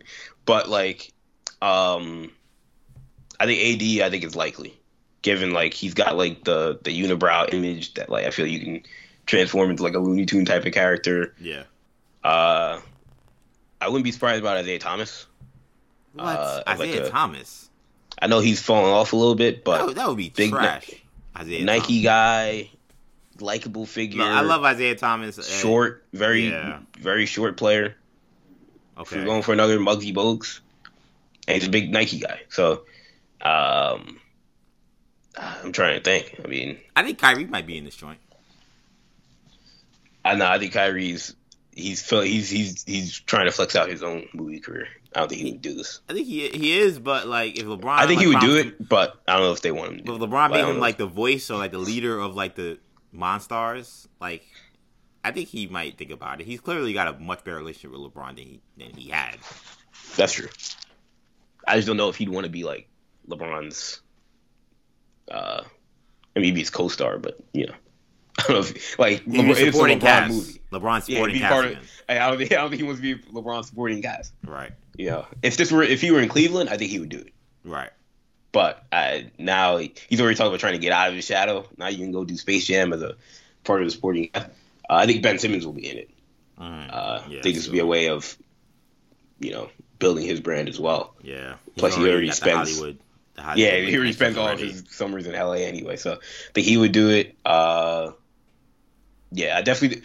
But the theme would be, I think it would be a lot of guys with somewhat connections to LeBron, and I think there'll be probably one or two guys that maybe won't have an obvious connection. It might be like a Greek Freak, for example. I don't know who it would be. But I think it would all be Nike guys. I think that would be consistent, and I think there would be a lot of guys with connections to LeBron. And I do think Kevin Hart would be my leading guy. I agree. I feel like he's the only guy that makes any sense. I mean, who else? He's got to be a comedian. Because I was thinking, you could do Michael B. Jordan, but he's not. He's not Kevin Hart. Like, it's not gonna be as funny. Yeah, I think Kevin Hart is a lock. I think. Oh, not as a lock, but I think he's like. The very much odds-on favorite to be it's got to be the obvious Bill Murray or the question is, and do you think character. He would do it as a favorite to LeBron, even if they don't got the money? I think they're gonna have the money. I think he's gonna get paid handsomely. Now, I don't think. Now, remember, like Bill Murray wasn't in like Space Jam for like a lot of the movie.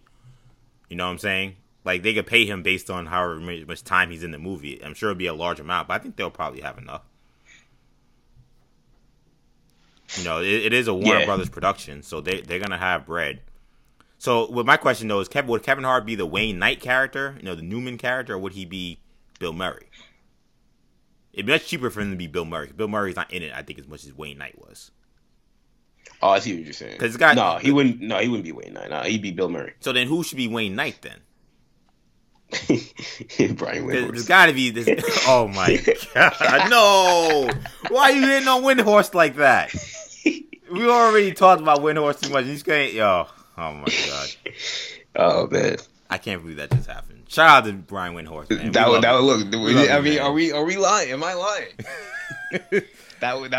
He's the perfect guy to do it. Kendall said. I mean, if we're talking actors. Kendall said Brian Windhorst. Jesus Christ. Oh, yeah. I'm trying to think Jack of actors. Black? I mean, I don't know. Jack Black. That could be funny. He's kind of trying to revitalize his career a little bit.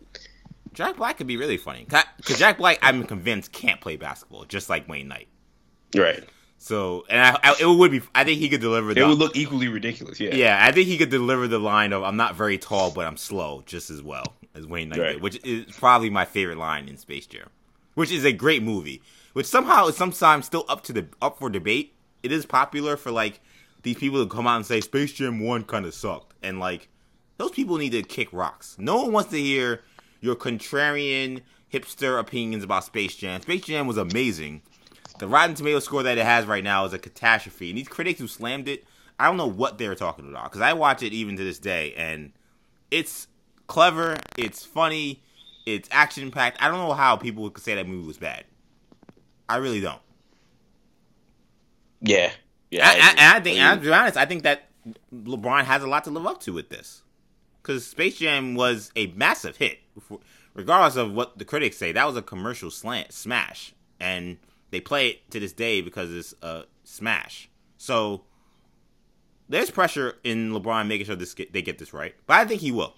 Because everything Spring Hill's been doing has been pretty dope. And LeBron, anything acting he's done has been really dope. So I think he'll be good with this. What are you doing with trash? No trash this week, EJ. What do you mean no trash? No trash. I mean, the segment is called a quick trash. I'll look at a quick trash. I don't know if anybody saw if you were watching the Duke Carolina game, but Coach K at the handshake line after the game, Roy Williams tried to say, you know, I hope Zion's okay or whatever, and Coach K did the blow by handshake and didn't listen to what Roy Williams was trying to say. Roy Williams had to just look at him like, all right, and went to John Shire and was like, told him the same thing. I hope Zion's okay. And John Shire listened to him. But I'm like, I know Coach K was upset about that or whatever, but still, like, I mean, how many times have you played Roy Williams? Like, you would think, like, you'd be numb to losing to North Carolina, you know, to the point where, like, you listen to the guy say, like, I hope your player's okay. I don't think Roy Williams going to say, oh, yeah, you guys got a great team. You know, like, he wasn't giving him the classic spiel. But regardless, I have another Flames, though, this week, EJ. I'm going double Flames. All right. So I found out this week, EJ. Well, everybody found out because Kyler Murray hired representation. Obviously, he entered the NFL draft this week officially, and he's now hired an agent. And what's Flames is his agent, Eric Burkhart, who when I heard that he hired Eric Burkhart, I don't know if the people out there know who that is. But I have no idea who that is. As somebody who I follow the agent business pretty closely. I know who Eric Burkhart is. He was Johnny Manziel's agent when he came out. And that's kind of what he made his name off being. I mean, he was the guy that fired Johnny Manziel. Said, you already quit. He was like, nah, I can't be your agent. He rehired him eventually. You know, they reconciled. And now he's his agent again.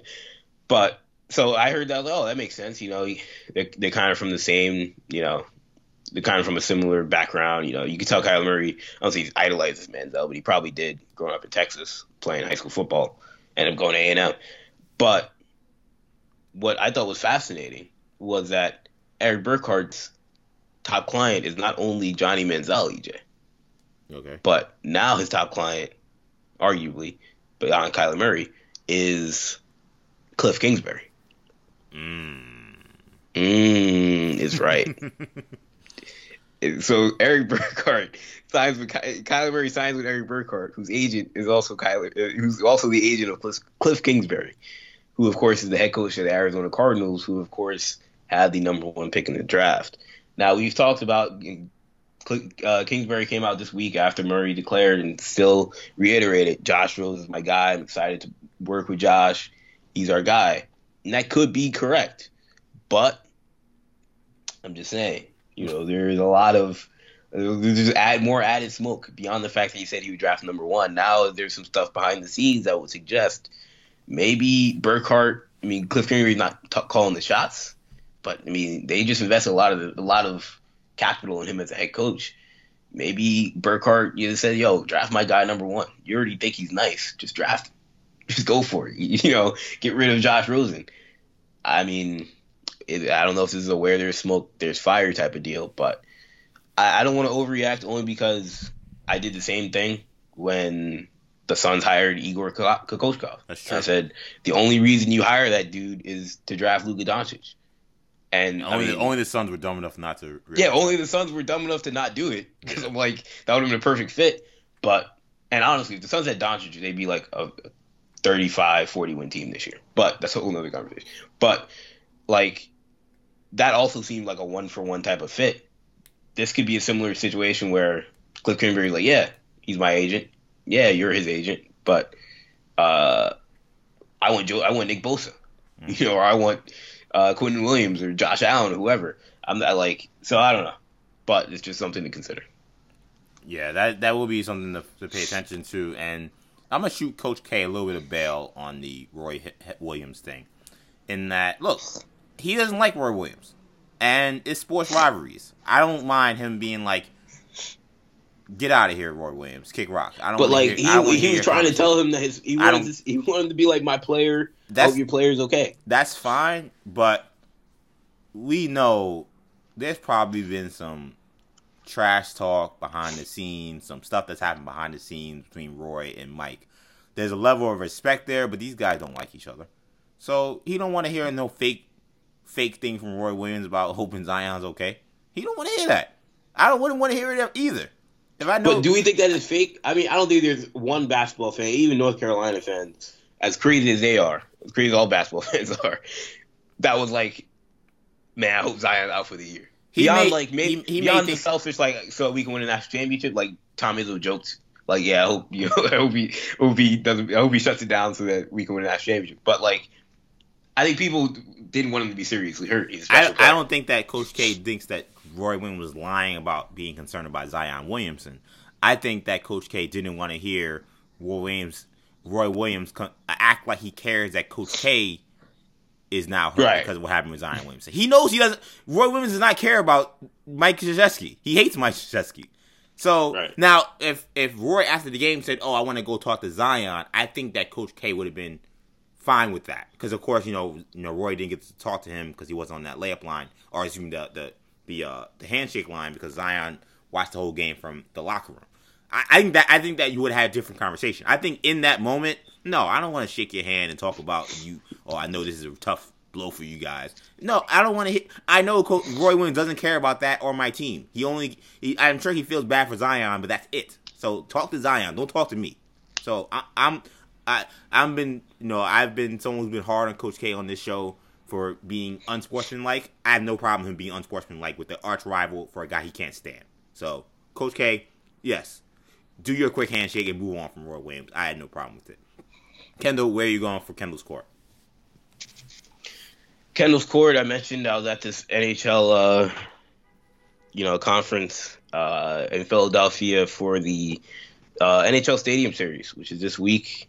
Flyers playing the Penguins out at Lincoln Financial Field. And Brian Jennings, the chief branding officer, CBO of the NHL, was at Temple University. So obviously, I was there. And a lot of interesting things that I took out of it. I thought it was interesting enough to where I was like, I should talk about it on the show. I asked him personally. I asked him about the NHL decision to expand into Seattle. and he talked about how he thought that one, they looked at the success that Las Vegas had last year, and they were like, makes perfect sense from that perspective. But also that there isn't really they really didn't have a geographic footprint in the Pacific Northwest outside of Vancouver, and he said that Vancouver has had like the longest, toughest trek of any team in the league. Yeah, that they've done with a lot of, so that they never really had a real natural rival. So that made a lot of sense. And he didn't mention anything about the NBA, which I thought was interesting. I wasn't going to press him on it, but he didn't mention like, oh, we want to beat the NBA to Seattle. But right. I also think that was also a motivation. Right. But he talked about their partnership with Adidas, and how they felt about that, and how like they had Reebok, but basically, to put it bluntly, he was like, Reebok's just not a lit company. Basically, he was trying to say, he was like, they're not really a performance brand. He put it in a business terminology, but essentially is what he was trying to say, is that nobody really rocks with Reebok. But, hey, Allen Iverson would beg to differ. Yeah, the answer would beg to differ. But he's like, in 2018, 2019, nobody rocks with Reebok anymore. So he's like, we had to upgrade, and he felt the Adidas contract really has helped them. And I could see that. And also they talked about just the success of the outdoor games that they've had, and some of the stuff that they may be trying to do. I mean, they obviously have the Winter Classic, and he talked about how they've tried to position the Stadium Series games to be different than the Winter Classic, and how the Winter Classic is supposed to feel more retro, but the Stadium Series games are supposed to feel more modern and almost futuristic in terms of the uniforms and the aesthetics and stuff. Yeah. Thought that was interesting, and talked about how they may be potentially. I didn't press him on this either.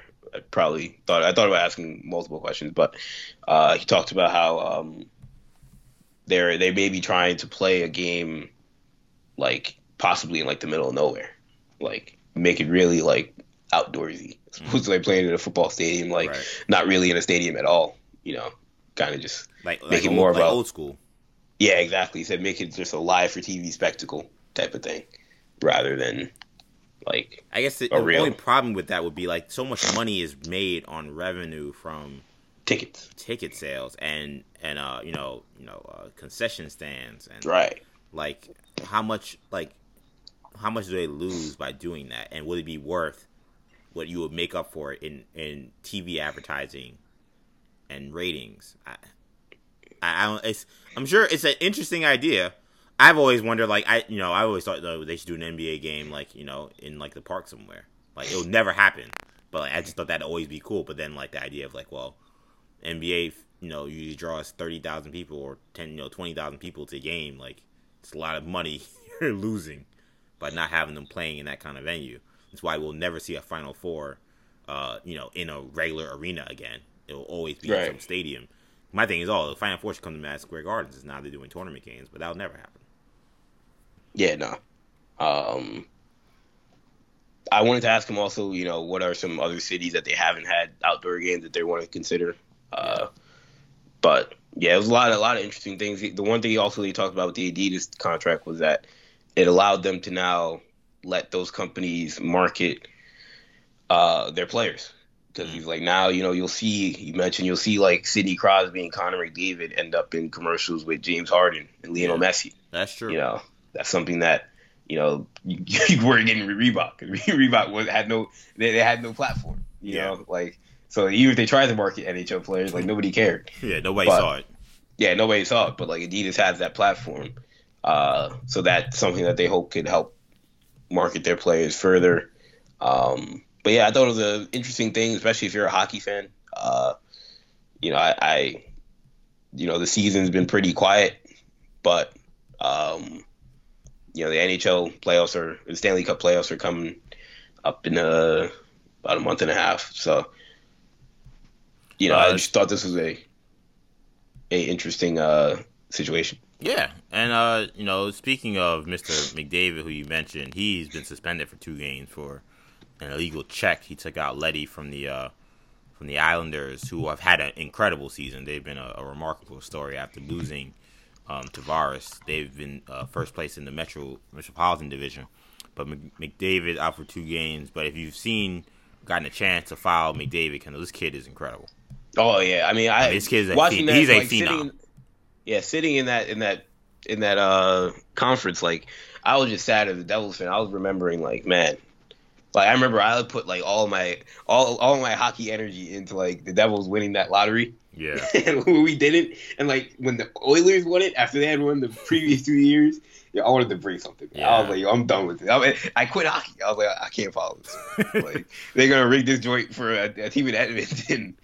I understood it for like a hockey perspective, but I mean that was some nonsense. But like, and he lived up to every expectation. He's supposed to be LeBron James, but that's what's sad is like, I mean, this guy is legitimately like the LeBron James of hockey. Yeah. And nobody knows who he is. Nobody cares. Yeah. I mean, I also wanted to ask him, do you think like market size and star players are important? Because that's not something that really matches up 1-for-1 in hockey right now. Mm-hmm. And that's more of a touchy subject. I don't know he would get into, but like, I mean, if Connor McDavid, he got drafted by Edmonton. I'm sure he's very popular in Canada, but nobody in Florida cares about him.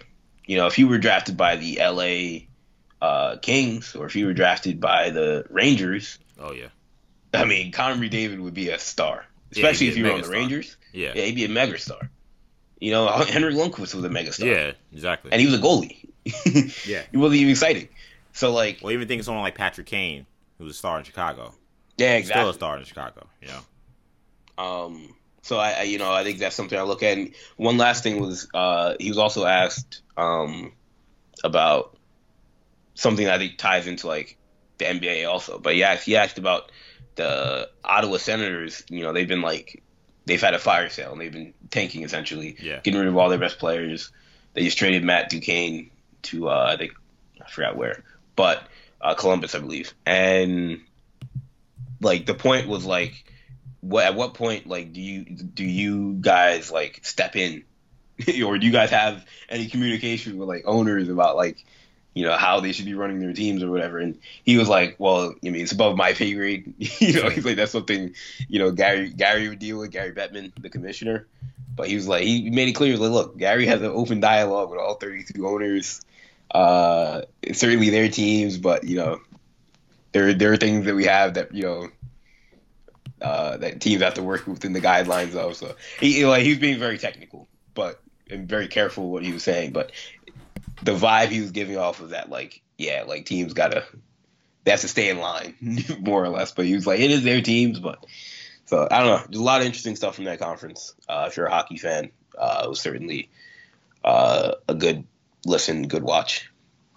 Yeah, it's been a bad year for the Ottawa Senators. 22-35, 49 points. The tank is definitely the tank is strong in Ottawa, just like this tank is strong at Madison Square Garden for the Knicks and the Rangers, who have also been tanking this year. But yeah, that's and we don't get enough hockey talk on this show. I gotta get my man Jason Bisnoff to come back on the show. He could maybe school us on what's happening in hockey, maybe especially during playoff time. But interesting nuggets, Kendall. Thanks for that. We'll be back next week, guys, with more sports talk. We'll, of course, be able to find our podcast on New Generation Podcast Network on SoundCloud, iTunes, and Stitcher. Also, make sure and tune in now. Make sure you follow us or subscribe to our YouTube channel, New Generation Media. Make sure you like our videos and give us some views on there. Follow us on Twitter at New Generation Pod. Follow us on Instagram, New Generation Podcast, and follow us on Facebook, New Generation Media. Follow me on Twitter at EJ_Stewart and on Instagram at ActionEJ. That does it for now. We'll be back next week. Actually, we will see when we'll be back next week. I'm going on vacation soon, so we'll see when we're back. Hopefully, we're back next week with a show. But if not, we'll be back the following week. But for Kendall, I'm EJ. Peace.